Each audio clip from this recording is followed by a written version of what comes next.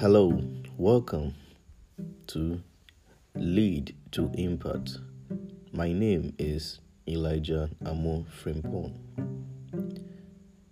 Take delight in the Lord, and He will give you your heart desires. Psalm 37, verse 4. When a ship sets out on a long voyage at sea, the captain needs to plot a course. This includes choosing the route, setting the schedule, determining the places to stop, and deciding the responsibilities for each crew member. By planning ahead and setting attainable goals, the captain ensures that the ship will stay on the right track and arrive safely at its destination. This is the role of good leaders.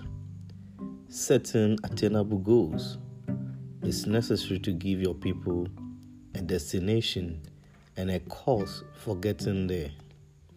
Without goals, everyone wanders aimlessly. When you allow God to be your captain and plot your life goals, then your goals for others will become clear as well. The question I want to ask is, what goals do you think God has for you?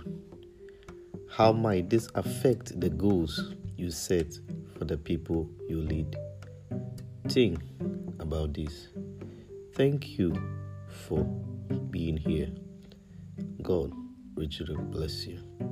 Amen.